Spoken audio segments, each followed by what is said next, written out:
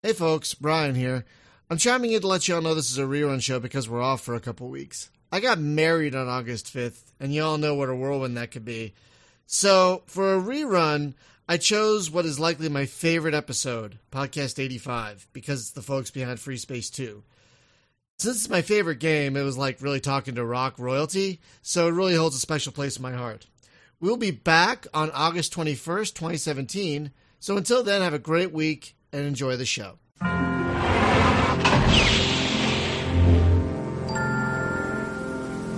Freespace 2 from Volition. Joining us, we have Adam Pletcher, who was the lead game designer on the game and is currently studio architect for technical art at Volition. Hello. Hello. Glad Also, to be here. you have no idea how glad I am that you guys are here. Oh my God.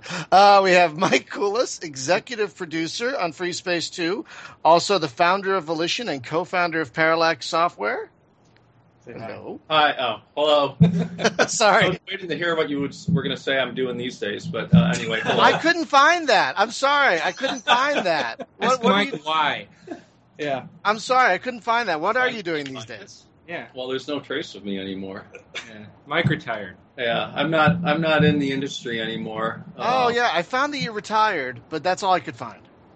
That's all there is. And then the book ended. Yeah. That was pretty much it. Oh, okay. Well, congratulations on your retirement. I hope it was a good retirement. We also have David Baranek, lead programmer on Freespace 2, currently studio architect for core systems at Volition. Oh. Hi. And finally, we have Jason Scott, who is a designer and a writer on Freespace 2 and currently is the studio design director at Volition. Hello. And was also the voice of Commander Snipes. Ah, that's right. No way. Yeah. Well, you'll recognize him, I'm sure. See, I forgot all about that. Yeah, it's all going to come back to us. We'll have so much to say about this tomorrow. We should have a hypnotist. Just like the song, it's all going to come back to you now.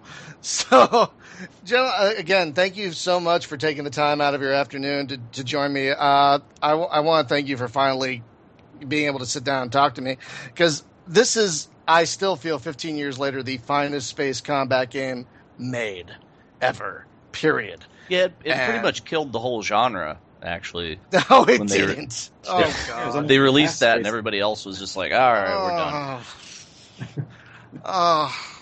Yeah, they all surrendered. Yeah, we are going to get to that, but I want to talk about how this kind of came to be, because before the Freespace games, and we'll touch on Freespace 1 a little bit too, you guys did like a couple of Descent games. So what kind of made you want to expand out into the openness of space? So Descent was successful, and from that we concluded anything we did would be successful. So we thought we would do whatever we wanted to do, and asked, I don't know, it was like, and obviously Adam was going to drive this project, and Adam wanted to make a space game. That's how I remember it. I know that there wasn't any market research or any kind of analysis I went into it. We'll be successful. What do we want to do? Let's do that. Obviously, Adam's going to drive the project. I don't recall that being the first thought.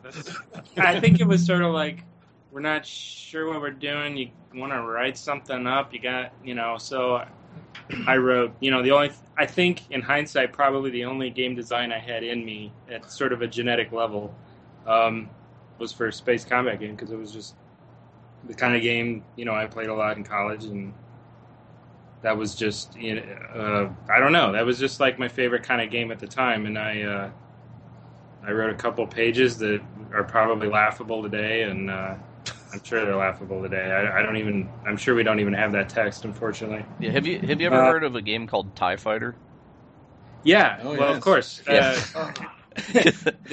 I played a lot. That game cost me letter grades in college, I'm sure.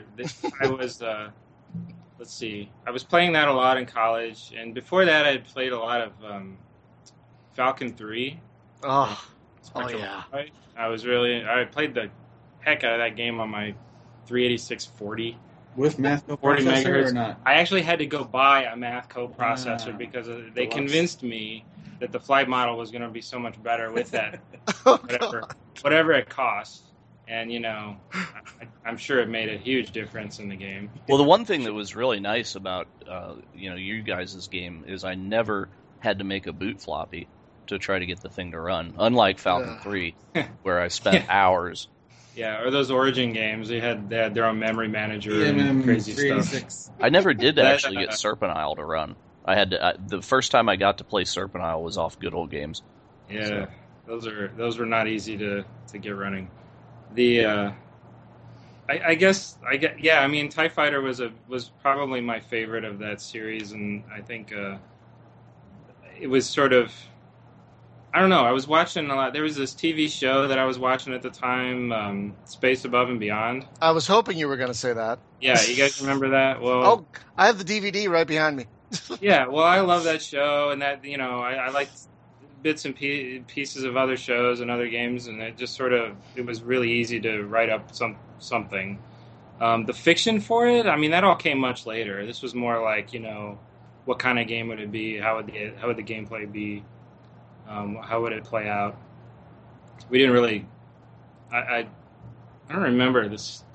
Like Freespace 1, I think you and I sat down for about an hour and knocked the story out. Yeah, I think you had you had 3 paragraphs, and I said that's pretty good. And then, one thing, I don't want to get off topic, but we had 4 projects going on while we were doing Freespace. We finished 1, and then we decided to make 4. We did? Yeah. You came. Yeah, you were there. You came 1 year after we started it, right? Yeah, I was about a year when in the Tube Racer was going on. Right. Summoner or the role playing game? No, Summoner didn't start until Freespace 2. That's right. Oh, right. Okay, I knew my memory would be faulty. After Freespace 1, okay, you can edit this stuff, right? So after Freespace 1, sure. So, yeah. Right. So I was totally focused on Freespace at that time, and that would have been 1996, right? It was. In fact, you were in Ann Arbor. You were coming back to Champaign, so you probably wrote those documents up in Ann Arbor. I did. Yeah. Adam was sent to in Ann Arbor with at the time Parallax Software, right? Right. And so I think we had a few phone conversations about it, but not a whole lot more. And then you came back, and boy, I'd love to see that page of what Freespace is going to be. Yeah. But I can't. I remember that we were more focused. We thought we had to get systems going. What's this game going to play like, and so forth. And the fiction, which we thought would be important, was not critical path. So I don't think that a whole lot of work was done on that in the first few months of the project. No, there's probably nothing about the races or anything in that doc. I'll have to look hard for that document. Dig around the network somewhere. What kind of fascinates me about that is the fiction in the story is one of the strongest points of Freespace 2. I mean, it was really good for Freespace to send Freespace. We hired a writer. No, sorry, Adam, no offense, but then Jason Scott was not here for Freespace 1, and he was here for Silent Threat, right?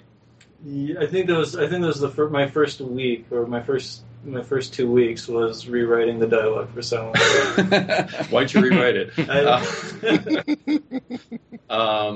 So how do we do the dialogue in Freespace 1? You wrote it. There wasn't a lot of dialogue. Are you serious? Did we write it? Yeah, well, there wasn't. There was there was voice lines and stuff. Yeah, radio lines, but I don't think was there cutscenes. But there's like a lot of text in the briefings, and you wrote all that. Oh God. And then the. I'd like to issue an apology. Anyway, we're here to talk about Freespace 2, I suppose. Well, no, that's fine. I mean, you gotta talk about where it came from. But since they brought up Summoner, I just want to interject in here that I think that Summoner had one of the best viral marketing videos in video game history. And you know what I'm talking about. Where's the Mountain Dew? Dead Alewives, yeah. Yeah, that was an accident. That was what? That was that was not intended to be a marketing thing. It was that was Tim Borelli working on this animation, wasn't it? Yeah, exactly. Well, it was Michael Comet, who now works at Pixar, which is the best place for him. He's a very talented guy. And Tim Borelli well, gosh, did we have Tim at that time? I don't think we did. I don't think so. Well, Tim's the one who got all the credit for it. Oh yeah, you're right.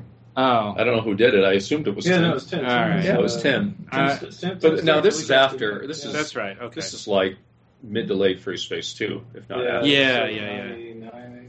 Well, it was an animation test. These guys, our animators like to put them, they like take famous, audio and then animate to them in funny ways. And like when the Phantom Menace trailer came out, they did this whole Phantom Menace, audio, but with summoner characters as the video. And that should be released. We can never release that. No, we could never. Why?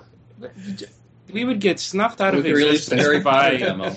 You would release it. I can't release it. We could never release that. Wait a minute. Who owns the rights? Well, Disney.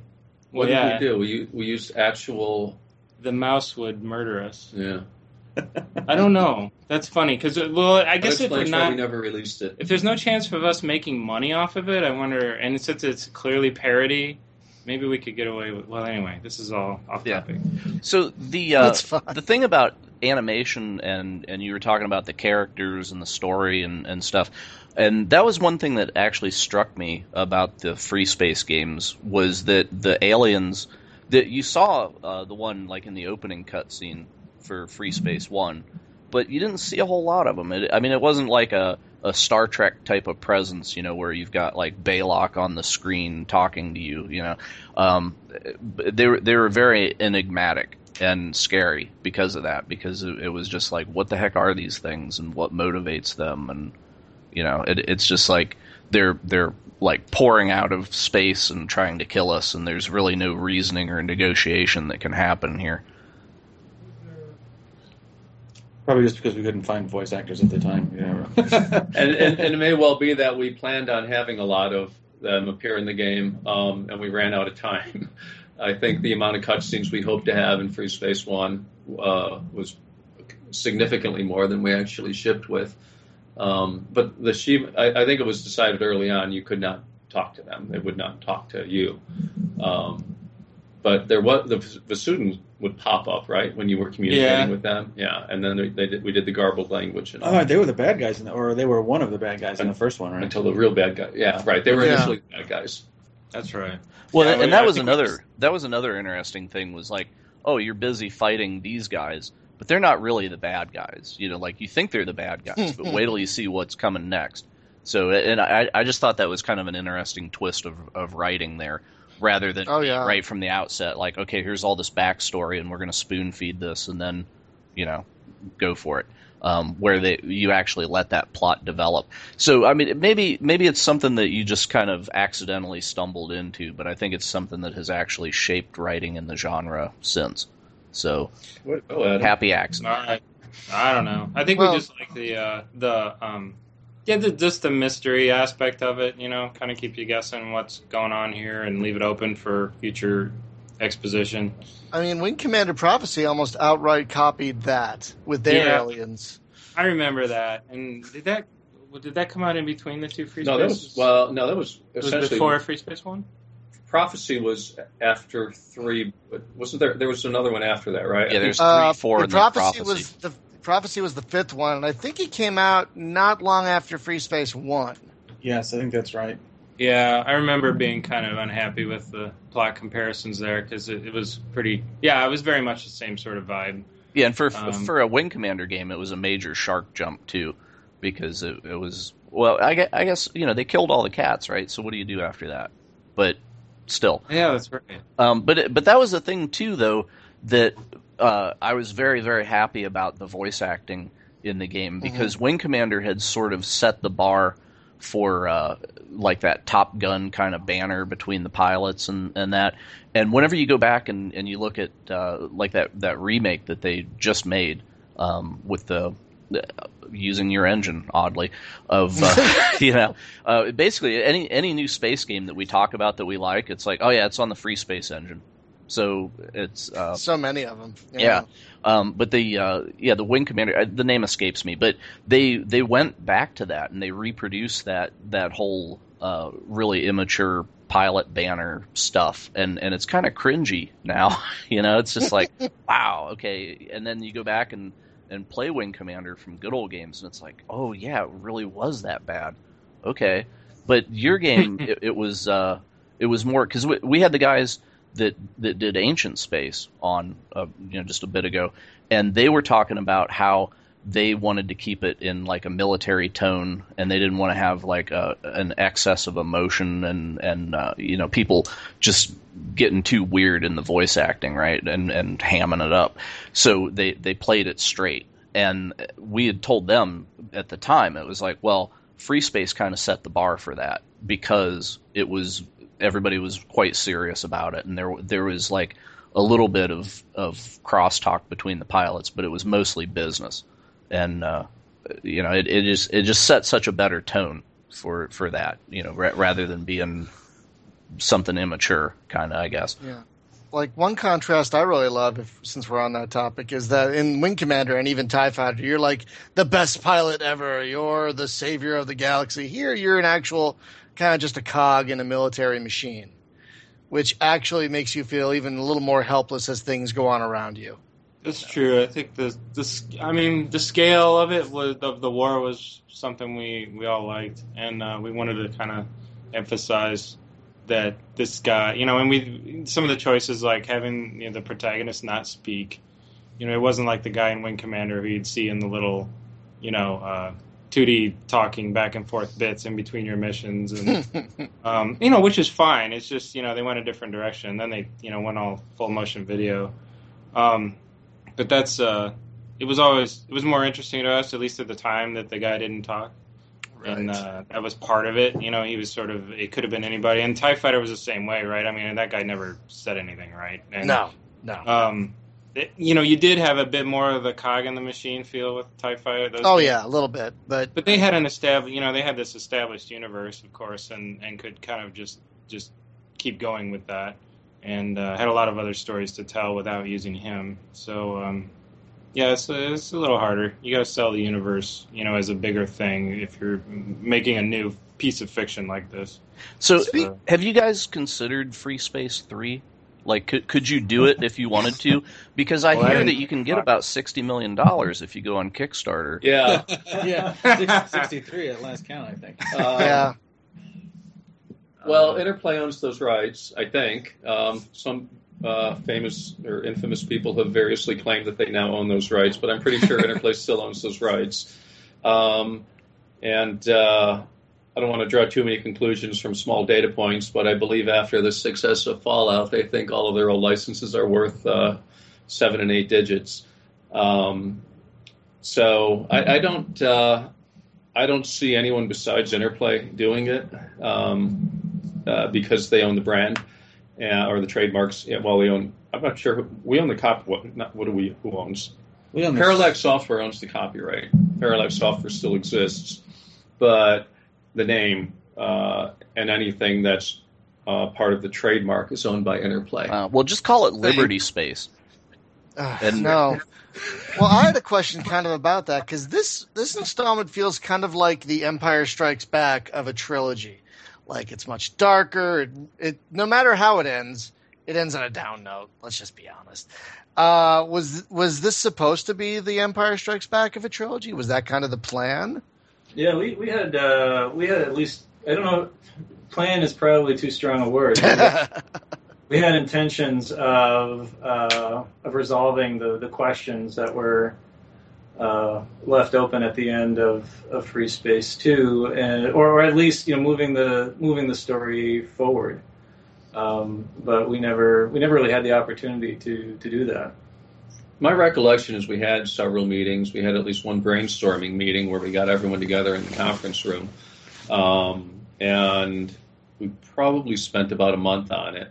Wow. And I think those on DLC. I think there's plans to do a DLC and like Silent Threat kind of thing. Yeah, the DLC wasn't even add-on disc. Yeah, you're off by a decade. Add-on disc, is that what you're talking about? Yeah. DLC. Yeah, DLC was barely. We were going to do a microtransaction version. Yes, right. It's going to be free to play, and you can play on your phone. We were very forward thinking. Do you want 10 more Shivans to shoot today? Just pay $10. Just pay $1. So, Freespace 2 did not do that well, although my recollection is, contrary to the lore, it actually was profitable. And I hate to bring this up in public. Did you guys ever get a Freespace 2 bonus? I did. I got a $128 check. That's it? That was my bonus. Oh, wow. It was great. Okay, and that so what happened? So it shipped in, September of 99? Yeah, September 30th. Okay. And then, so even though Freespace 1 was a Parallax Software game, Freespace 2 was a Volition game. And when THQ bought Volition, they owned the royalty stream. They owned whatever rights in it that Volition had. And therefore, theoretically, Interplay had to pay royalty checks to THQ.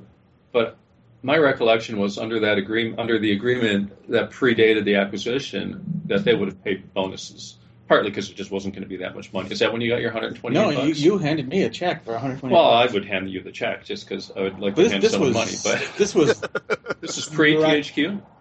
No, I think pretty sure this was like right after. We were in this building. We were in this building. Yeah, we were in this building because Yeah. we were down in the southwest. Yeah, I remember. I was right. wondering if that was for real or I made it up. But It was we were in the years later. We were in the Southwest Conference Room, Right. and it was like I emailed the 8 or 10 people and said, "Hey, I got bonus checks." That's right. Okay, yeah, that did happen. Yes, but there was another bonus that you paid. It was out. $128. It was a little tiny, but it was like right after the game shipped. It was a little tiny one. Okay, but anyway, That's right, I remember so we eclipsed our advances. We got royalties, and given Interplay's not very strong marketing effort, I don't think they spent a whole lot of money marketing. So even though the game did not sell a ton, I think they made a little bit of money on that. But I'm pretty sure it was Interplay who didn't want to do Freespace 3, right? I can't imagine we tried That's to. what it was. Well, what was Yeah. actually happening in the market right then that space games just kind of ejected, right? Like the whole joystick generation went away.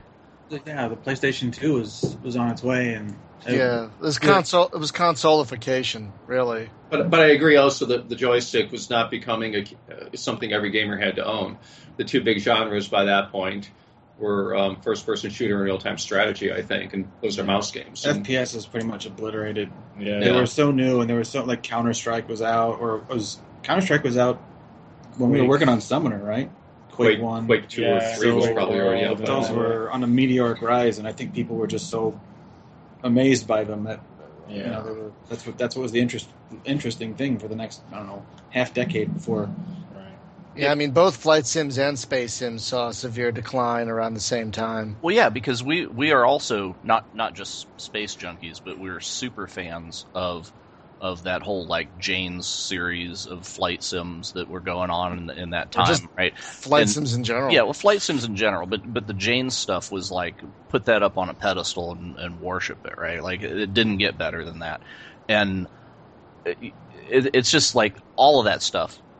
Because I guess joystick related, right? It all kind of faded out at the time. But when we were in the midst of a bounty of this stuff, it was kind of easy to not realize what you had, because it's just like, well, there's a space game coming out, on the monthly. It's everywhere. Right, and then once it was gone for a decade, then everybody really started jonesing for it, and it was just like, gosh, I wish somebody would do.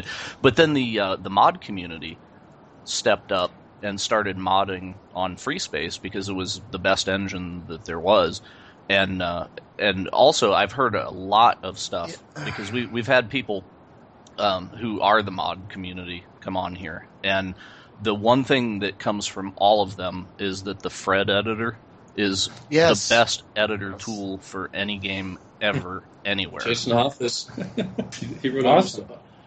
You started it. Well, I'm sorry. Oh gosh, Chris Helvig. No. Yeah. No. Helvig did not work on Fred. He worked on Red. You're right. Yeah, Okay. Red Well, then Hoffus finished it. I think so. Okay, Yeah, well, that's good. my recollection. Yeah. Good. I didn't give credit to the wrong guy. Yeah, Jason Hoffus wrote pretty much that whole thing. I started it thinking, I could write an editor in a few weeks, and I thought this is a big project. Someone else better do it. Yeah, the open source community is still using that to this day, and they swear by it. They love it. They can't rave enough about how amazing that editor is. Yeah, have you guys seen? Have you seen the stuff that they're doing with this? I don't know if you go back and pay attention to that, or you've kind of moved on. But it would be interesting and validating to them. Like do any of you guys ever actually fire up the mods and play it and just kind of see what they've done with your baby? Because it's amazing. Especially the Blue Planet team, they've put just shaders and stuff in there. That game looks like a 2014 release. Yeah, I suspect one of the first things people did was replace the entire graphics pipeline in there, because Freespace 1 was basically a software renderer, and in the last 2 months we've snuck in really basic 3D support for the Voodoo 1 cards and stuff, and then in Freespace 2 we expanded it a little bit, but Voodoo 2. Voodoo 2, yeah, right, and the, oh god, a couple of it was the crazy assortment of weird competing cards at the time, the TNT 2 and stuff, but the engine was just never really properly built for. It was basically just using the hardware as a rasterizer, and so it was terribly inefficient. And I'm guessing they just tore that out and put all the fancy new stuff in, and well, it's all OpenGL now, right? Is that correct? I'm not sure. All the hardware stuff? Yeah, I believe so, because when we were talking to ripped EE, out the DirectX and put in OpenGL. I'm sure they could do any number of things. Yeah, this thing does widescreen now. It's absolutely stunning how good this game looks. We've watched a fair number of videos, especially recently, since we've been talking to Brian about doing this. But it's amazing. I can't believe it's the same. There's any of this. Any lines of code that are shared there? It's pretty. Now, how did releasing the source code come to happen? Because that was really a boon for keeping this game. This game, I mean, it's still amazing, but it could have easily been forgotten if it weren't for the source code being released. So, how did that happen? Well, we did it with Descent. I assume we did it with Descent too. And then I guess we just thought, well, that's what we do with our source code. We release it after a little while. And, with hindsight, it's a little surprising Interplay allowed it. Actually, I'm not sure they could have stopped it, but they certainly gave it their blessing. When did they become public? They were public. 90... Was it before 1 was out? No, I think it was before 2 was out. Yeah, I think it was 98. I'm remembering 98 for some reason. Okay. And so Freespace 2 went out in June of 98. I wonder if Interplay changed their tune after they were a public company. But back then, they were former developers. I mean, they were a developer. I didn't mean to. But they were founded by people, with their foot in development. And that was kind of what a lot of people did back then. They were very open about what they were working on. They always wanted to show everyone their stuff. And I thought, we can write much better code on whatever game we're going to do next after Descent 1, so we didn't feel like we were really giving anything away, and it just kind of became what we did. But I think, did we release it for 2? I can't remember. It was Freespace 2 only. Okay. Yeah, it was I think what had happened was I don't know, maybe 2 years went by or something, and we kind of realized, there's never going to be a Freespace 3. And I said, that was probably. I kept bugging Mike. I said, can we release the source code? Can we just get this out there? There's no reason not to. We had moved on to Summoner and other things, and there wasn't any sharing. Some of the code had been brought forward, but there was no active sharing. So the Freespace code was pretty much all it was ever going to be. And I had thought that you said, we can do this. I don't think Interplay can stop us. Yeah, well, I mean, that's kind of what I just said here, right? And I thought, well, wait a minute, we own the code. Yeah, you're what are they going to do? So we did it. Yeah, I think now that you mentioned that Dave in particular was really active in the Freespace community at the time, and we had the online matchmaking service we rolled ourselves and all this other baloney. I mean, there was no Steam at the time, and it was. He was on the forums a lot. We all kind of were for quite a while there, and that was just something everybody was asking for. It was like, oh my gosh, we'd love to add this or convert it to look like, I don't know if Babylon 5 was a thing back then yet or not. I remember that. That's right. That was one of the first big deals that happened with the engine. And the community was so super hardcore about it. They loved this game. They were modding it. They were doing everything they could, but there's a limit to what you can do just driven by table files and changing bitmaps around and models. I think we had released the POF compiler, the model compiler at one point, but that's only marginally useful. So with the full source tree, they were pretty much unrestricted. Now I wanted to go back to something someone mentioned earlier. Someone mentioned I'm having trouble keeping track of who's talking, but someone mentioned that's okay. It's the nature of Skype. Someone mentioned the word scale, and that got me to thinking about really one of the real massive features of this game are the capital ships.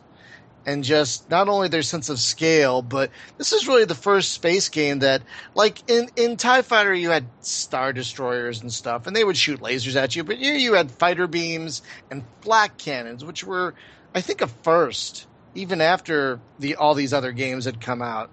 How much work went into making these amazingly massive and detailed and threatening capital ships? They were a big problem, technically. It was a challenge. Yeah, it was tough. I mean, I don't know about tech side so much, but like art-wise, it was tough to put enough interesting texture on it. On these, we had very tight memory restrictions, and we couldn't just throw a bunch of custom maps that were all specially designed for specific polygons and all that stuff. Like we couldn't really skin it like we would today, right?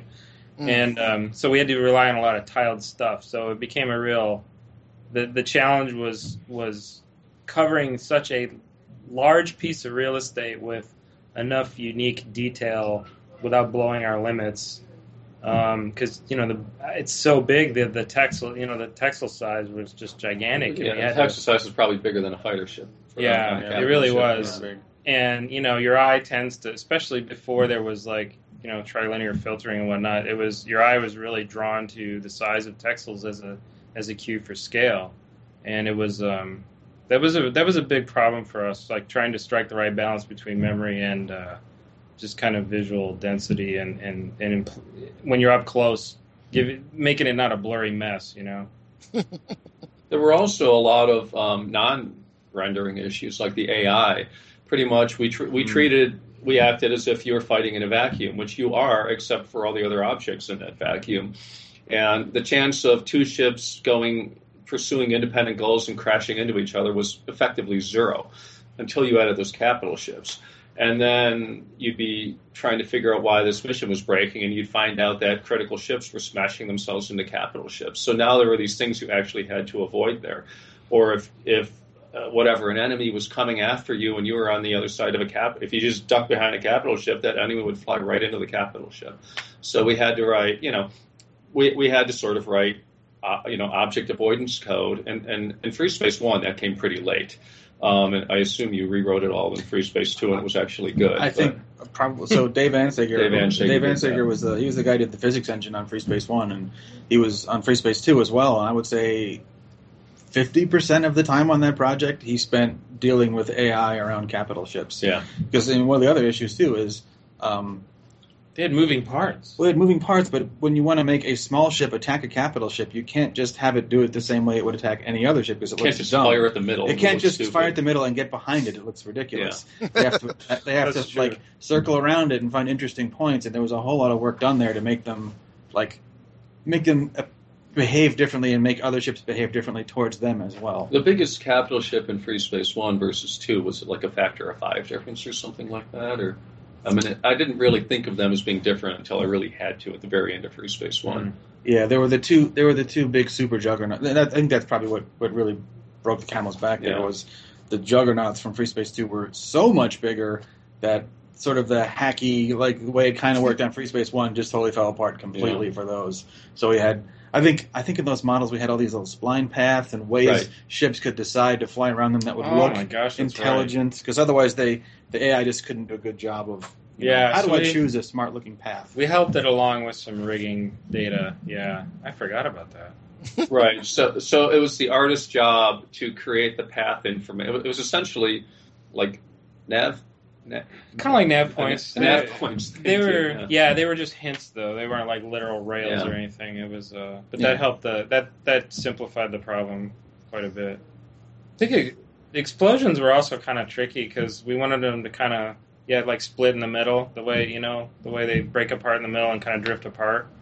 And that was a little hairy. I think John did that, didn't he? There's some rendering trickery there. It's actually rendering two ships with two different I did not know planes. that until the game shipped. Yep. Yeah, when the moment they split apart, it's rendering two ships, but against the clip plane, sliding clip planes. And yeah. I believe there was also some serious physics problems with that too, because there was two big-ass ships self-intersecting each other at that point. Yeah, I think Ansager had a little fit about that one. That was another amazing thing about the game is if you were close enough to a capital ship when it exploded, even if you didn't have force feedback, you felt it. Yeah, our physics was well beyond any other game of that type at the time. I remember being very impressed with it, especially the one. This is probably Freespace 1 here, but the one that had the big rotating piece. I should know this by name. Yeah, that is Freespace 1, but that's okay. Showing my hand here, but showing my age as well.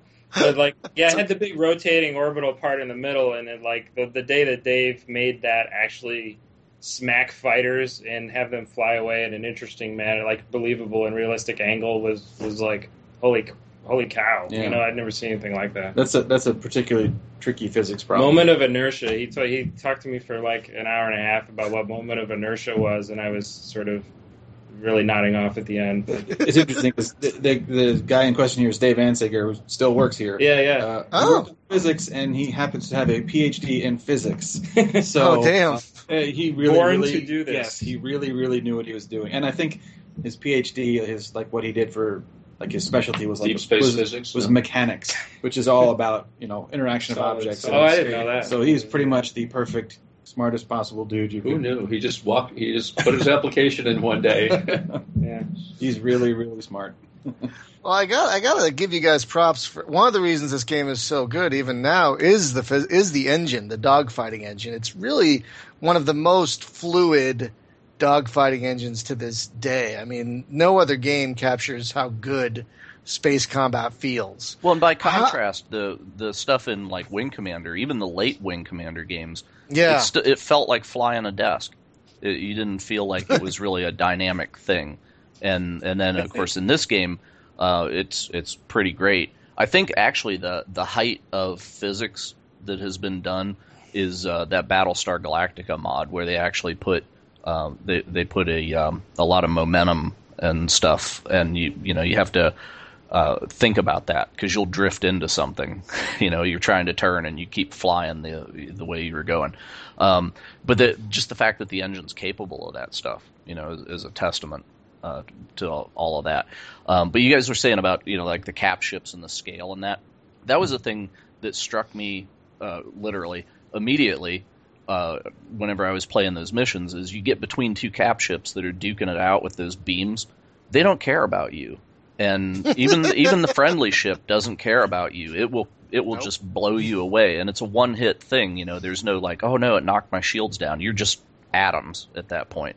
So it led a very serious caution about flying in between two big ships that were duking it out. You just really didn't want to be there. And as I recall, when we put that stuff in there were some issues where the ships would attempt not to shoot if you were there, and we thought that was ridiculous, right? If you were flying in front of... We're going to lose the war because this idiot's flying. Right, because there was AI code that was somewhat common, and the AI code would say, my friendly player's in front of me, don't shoot my lasers. Well, I'll bet that was fighter code. Yeah, it's I'm sure it was. The player's in my way, so I can't fire because he doesn't want to get killed. Well, that's fine, but a capital ship can't not fire its beam at the other capital ship. That's right. Yeah. So we had to put in some code to basically say, well, just who cares?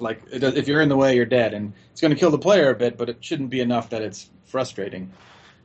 Well, I think it's cool, right? I mean, when cool, you see that happen, I kind of love it. I kind of love that can happen. It's just the whole don't walk out in traffic, Right. It's yeah, you get that sound when the beam weapons were powering up, and I just remember that being a very tense moment, not knowing whether or not you were about to get vaporized or not.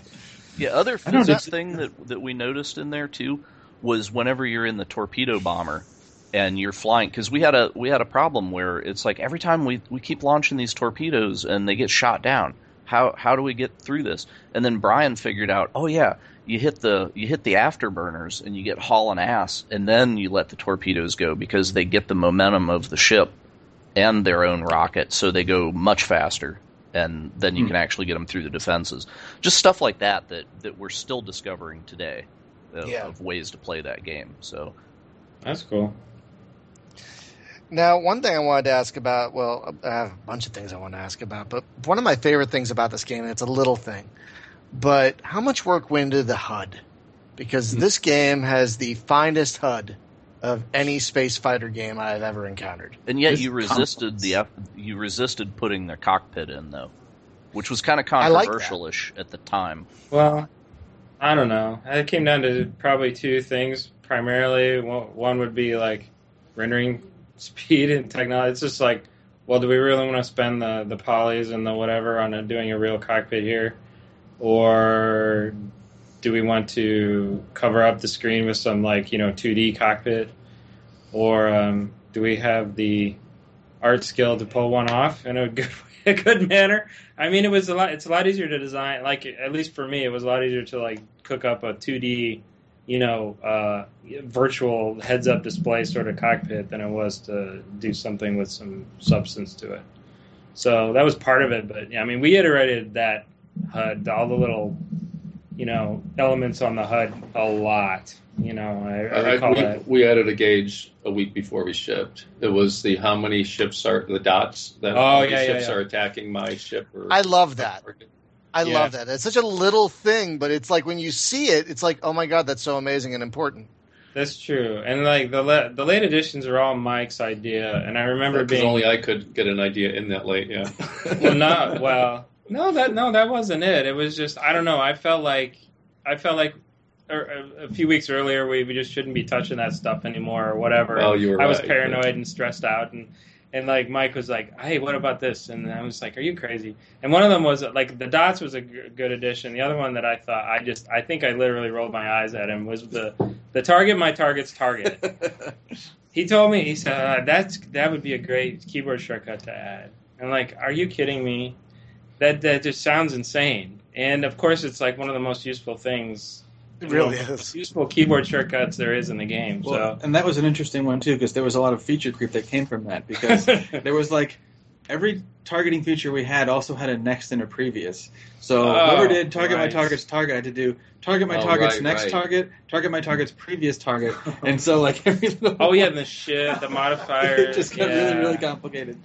It's it was like an undo stack, or it should have been like an undo, yeah. I'm not sure how that was tracked. It was a pretty complex thing.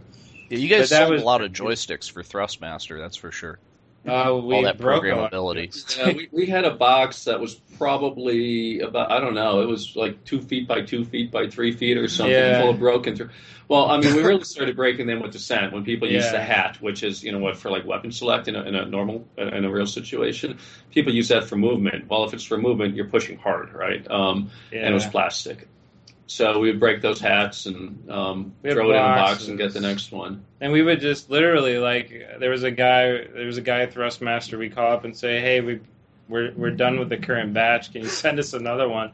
And he would, and he'd send us their latest stuff and whatever, and he'd want to hear about our feedback and never charge us a dime for all the we're talking about at most 10 joysticks here, so it wasn't a huge expense for them. But when you got the dual, that was $100, wasn't it? Oh yeah, left and right hand, the throttle thing, hot ass or whatever. Yeah, we're doing hand motions here that make it all acceptable. Can you see what I'm doing? Because it's really interesting. Yeah.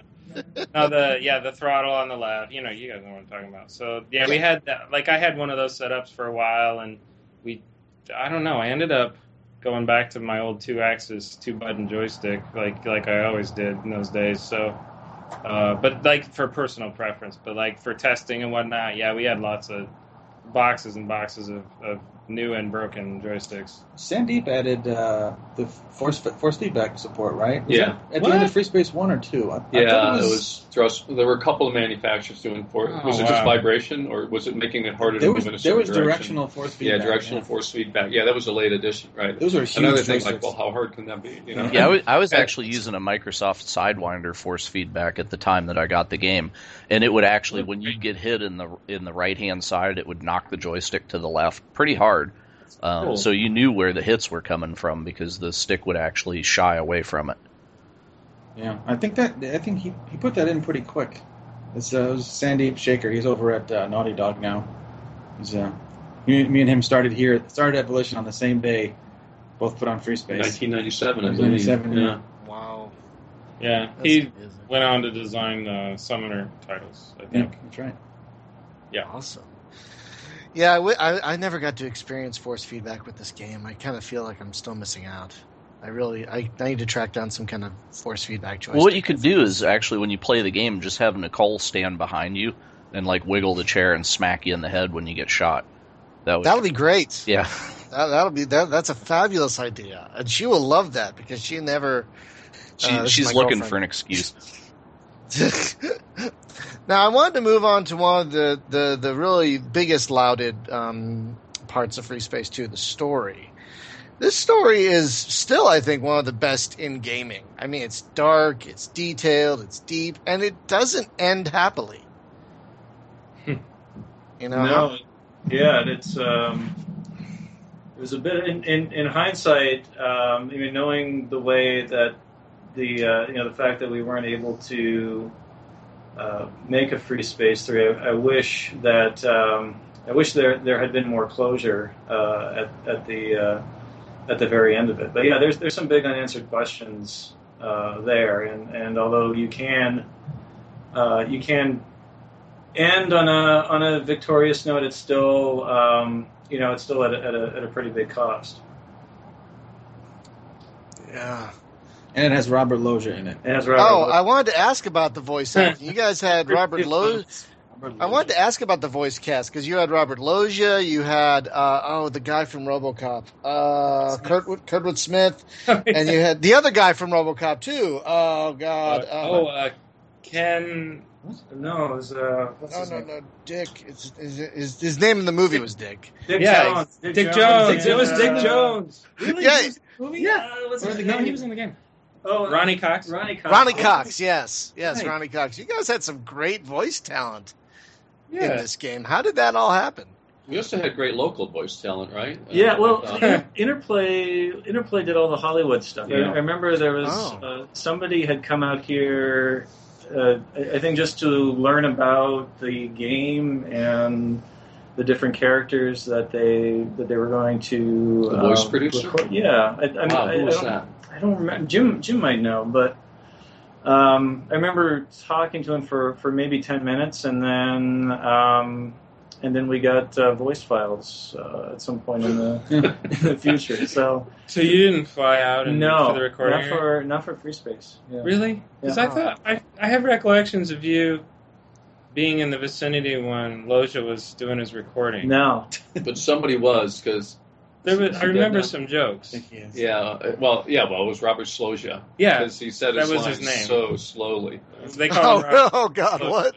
That's R for Robert Loggia. He could not keep up the pace. God.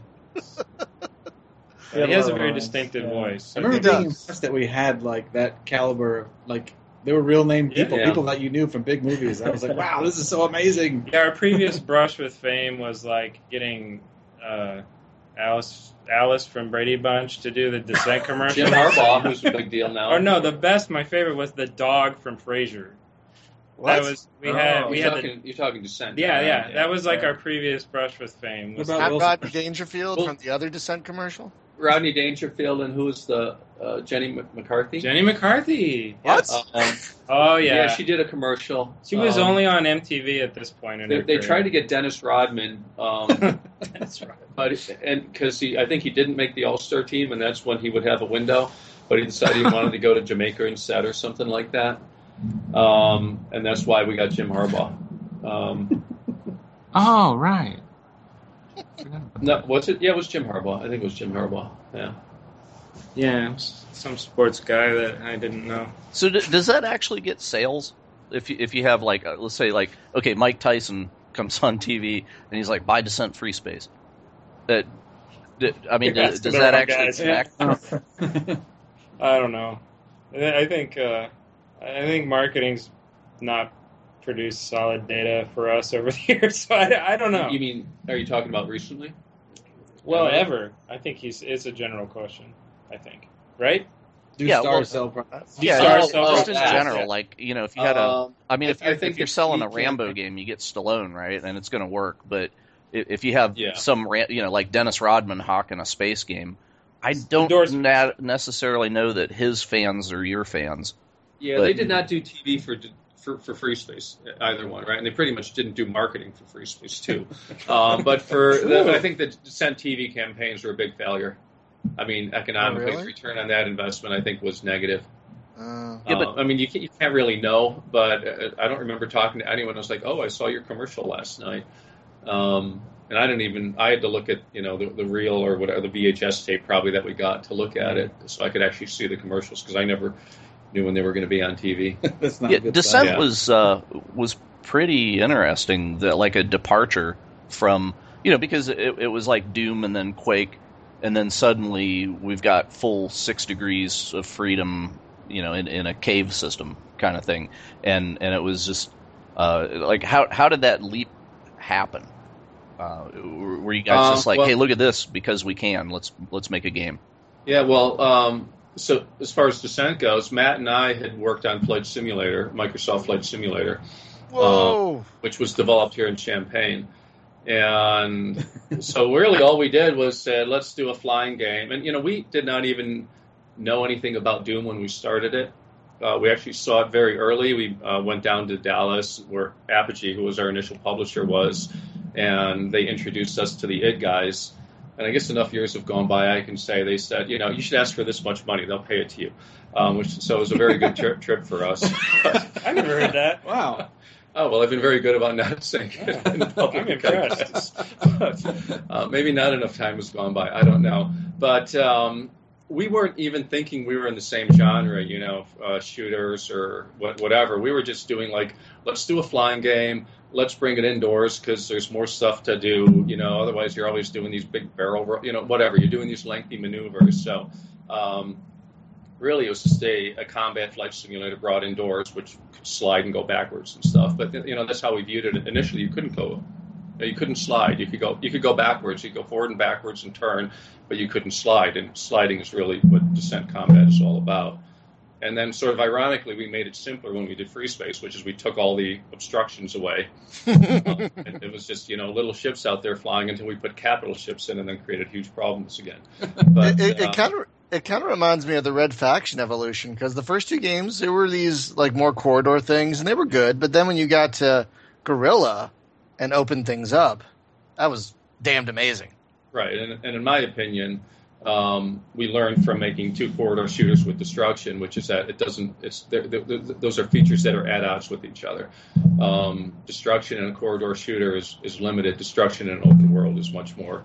I'm trying not to look at Dave now because we had a lot of arguments about the early development of that game, but at least I thought it made sense. And actually, the profits on Red Faction 1 and 2 were way higher than they were on Red Faction Guerrilla. Hey, by the way, guys, we're getting some kind of a feedback in the thing. I don't know if somebody's knocking a thing or something, but No. It's probably the fan. The fan. Our the air fan was not on conditioner earlier, kicks so just on. turn it off. no, Sure. it actually sounds like somebody's touching something that the microphone's attached to or something, because we get All right. a bong Should we noise. pull it off so it's not. It's a little wonky. All right. Turn down your volume a little too. That could be, yeah.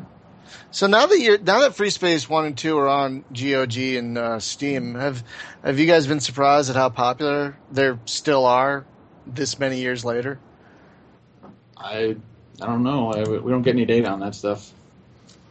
Yeah, I mean, I think just the fact that people are still playing it and there's still this very active community. It amazes me every time I go to check things out or I interact with folks from Hardlight Productions or the other whatever else is going on.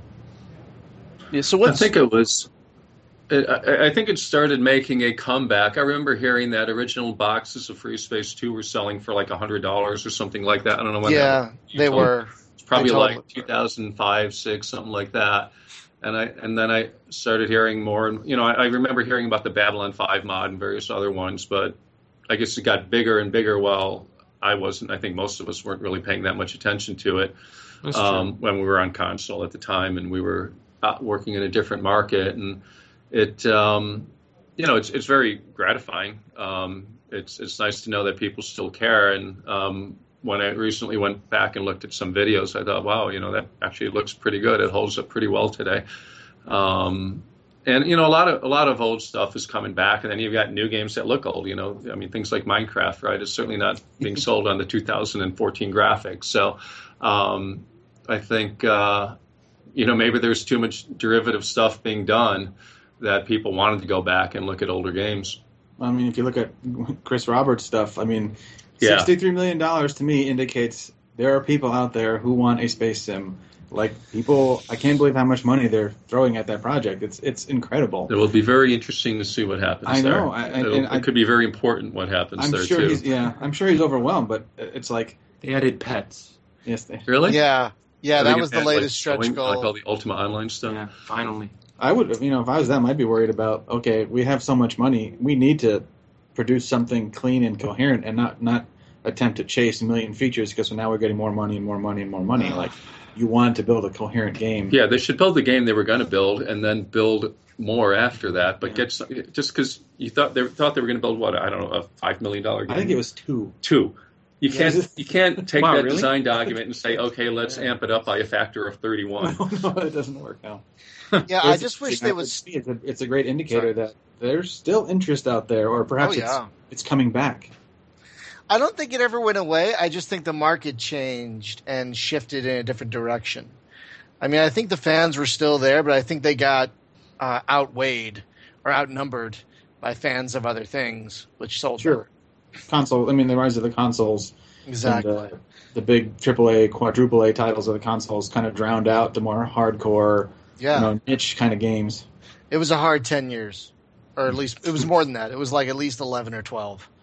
And then we've started seeing stuff again. It's pretty exciting. Yeah, I'm curious. I'm curious what's going to happen with this new round of games. Well, I don't know if you guys have played Elite Dangerous, but I have. That is the B's and E's. I have. I've been having quite a lot of fun with that game. I'm afraid it requires a little more time than I can muster lately, but it is as pretty any cool. good Elite game should. Well, they've been adding features faster than I can really appreciate them, which is a sign that I'm not going to be a long-time player of this game. But hey, sadly, but I like my get heart older, is, and then you can play more games. Yeah, I play it, and I'm just like, oh, this is really feeling like old times. This is really hitting the spot. I like this. It's cool. I dig it.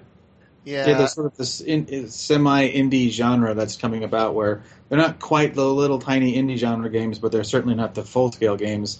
And seeing that side of the industry grow back again is really nice because that's where people are unafraid to try something that's new and interests them because their budgets aren't so high, but their budgets aren't also so low that the game is complete crap.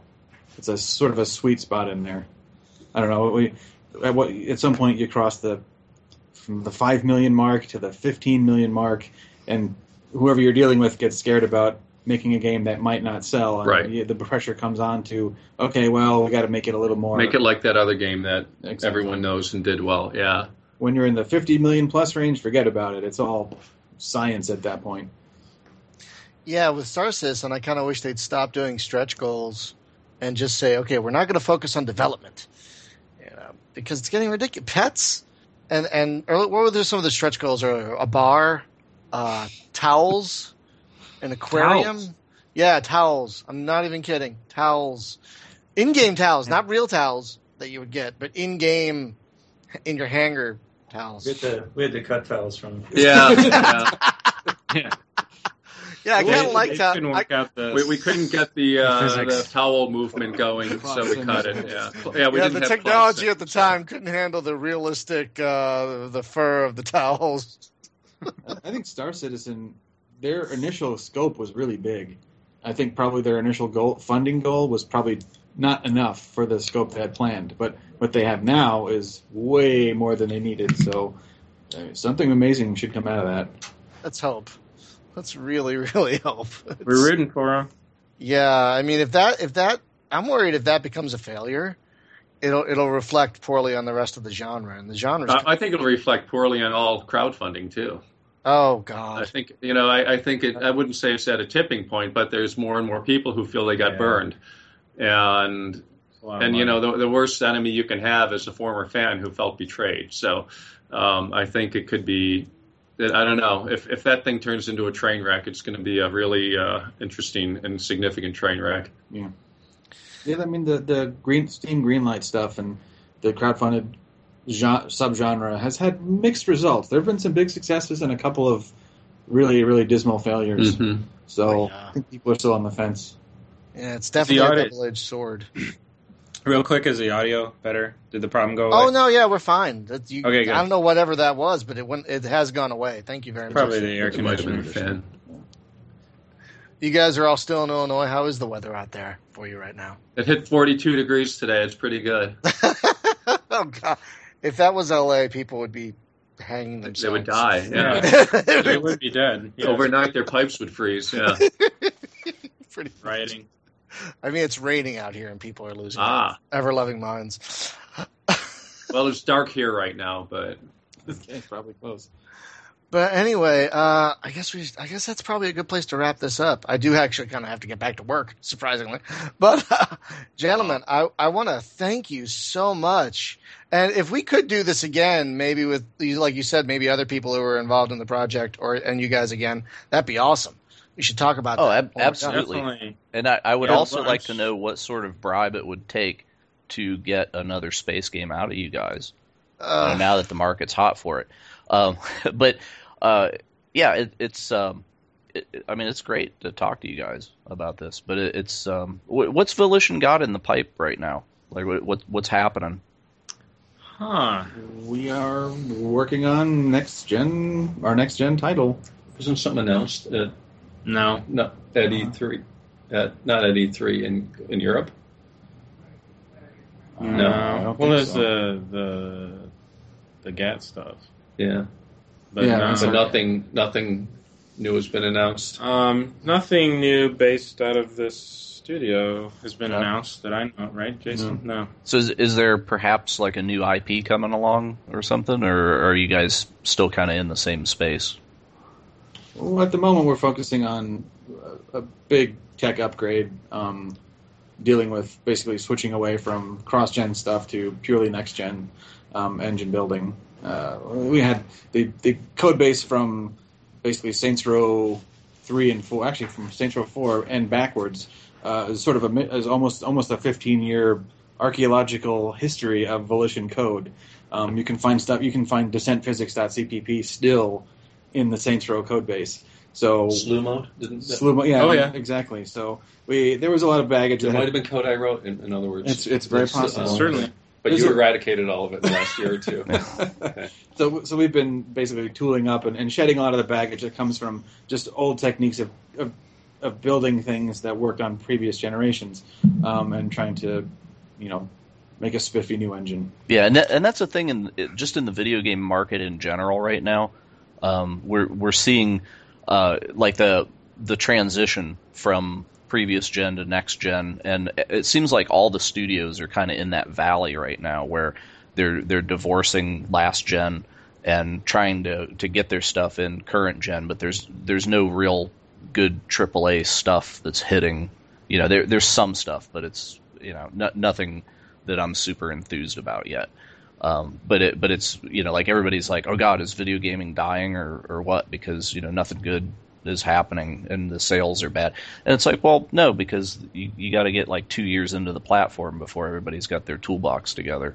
So Yeah, I have pretty high hopes for this generation, just because the hardware is much more uniform and much more friendly than the last one, or even the last two generations. So I expect things to be much smoother and higher quality, quicker this time around. is the Okay, port? Okay, we'll let Brian get because he's got. No. I have a question. I have one last random question since you mentioned Saints Row. The first Saints Row game I played was 2, and I loved it. But when I played 3, I was disappointed to find that the Septic Avenger mission was removed, and that How was did my I know he was going there? And that was my favorite thing in Saints Row 2. So I just want to know why. What happened? I don't know. Sounds like a question for the writer. Yeah, none of the people who decided that are in the room. Yeah. Oh, okay. Because that was so great. I mean, your games are. Saints Row 3 to be too wacky, I think, was the. That we felt more mature. Right? Yeah. You know, a little more serious. I think Saints Row 2 was kind of the peak of the. If it feels good, Of let's do adolescence. it. Yeah. Seriously, really? It was, no, really, and it didn't really matter if it was part of this coherent experience or if it fit one of the pillars of our game design or whatever. I think in 3, we got back to being a little more serious about that stuff and trying to, not just go for the quick laugh. It's still plenty ridiculous and offensive and whatever, but at different points. But it was more of a little more crafted, I guess, in that sense. Well, I want to wrap this up. This is a non-designer's opinion, of course. That's fair. But I want to say, I hope next time, if we do this again, we can get some folks from the open source community on here to talk to you guys about, what they've worked on with the engine. I think that'd be great. Complain about the code.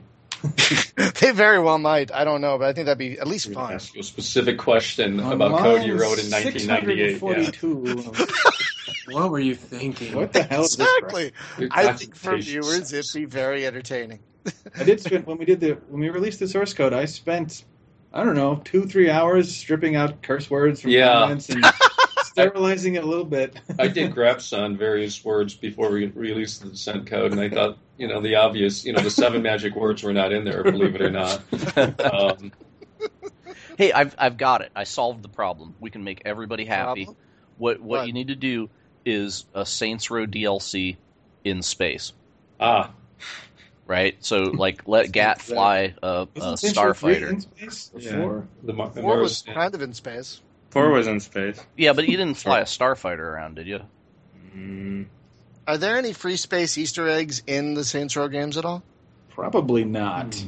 That'd be cross-publisher. Yeah. Cross-genre would, Oh, yeah, I guess that makes sense. cross-publisher could be. I don't know if you can contend it's parody when it's in a commercial game. Yeah, I don't think it's at that level of art yet. Parody in a movie, maybe, but Yeah, No, that's I know assuming That's assuming you could even find it. I mean, we have had people sneak Easter eggs into the game that even we didn't know were in there. Yeah, over it's the not years. the best. yeah. Well, we actually had the essentially the 2001 monolith in Red Faction that we ripped out, and all it was a 1:9 ratio dark object, and we ripped it out. And I don't know who put it in the first place, but when I saw it, I thought, I don't know, and I asked a couple of questions, and I thought, let's just rip it out. It's just an Easter egg, and we don't want to get crucified for an Easter egg. So I think as the industry matured, some of that stuff became less frequent, except for rogue programmers doing whatever they wanted. Yes. Oh, then hot coffee happened, and Right? Yeah, that's true. I forgot about that. Yes. Right. Well, we're going to wrap this up. Gentlemen, I want to thank you so much again for taking the time to Thank come out you. and talk All to right, us. thank you. It's been fun. This has Yeah. been a pleasure, and we have to do this again if we can. Absolutely. And I will let you, Adam, I will be in touch. I'll let you know when this goes live. You want to share it anywhere. Yeah, sounds awesome. Thank you so much, Brian. And we had a great audience in Twitch. People were talking left and right. I think it's one of the biggest groups of folks I've seen in Twitch yet. So thanks for everyone for Right. listening. All right, fantastic. Have a great day, everyone. I'm about to cut the stream. Thank you for listening. Bye-bye. Hey, folks, just a reminder, this is a rerun, and next week will be a rerun, too. But we'll be back on August 21st with more content on the website and the YouTube channel, as well as a new podcast on August 22nd. So thank you so much for listening, and have a great week. Bye.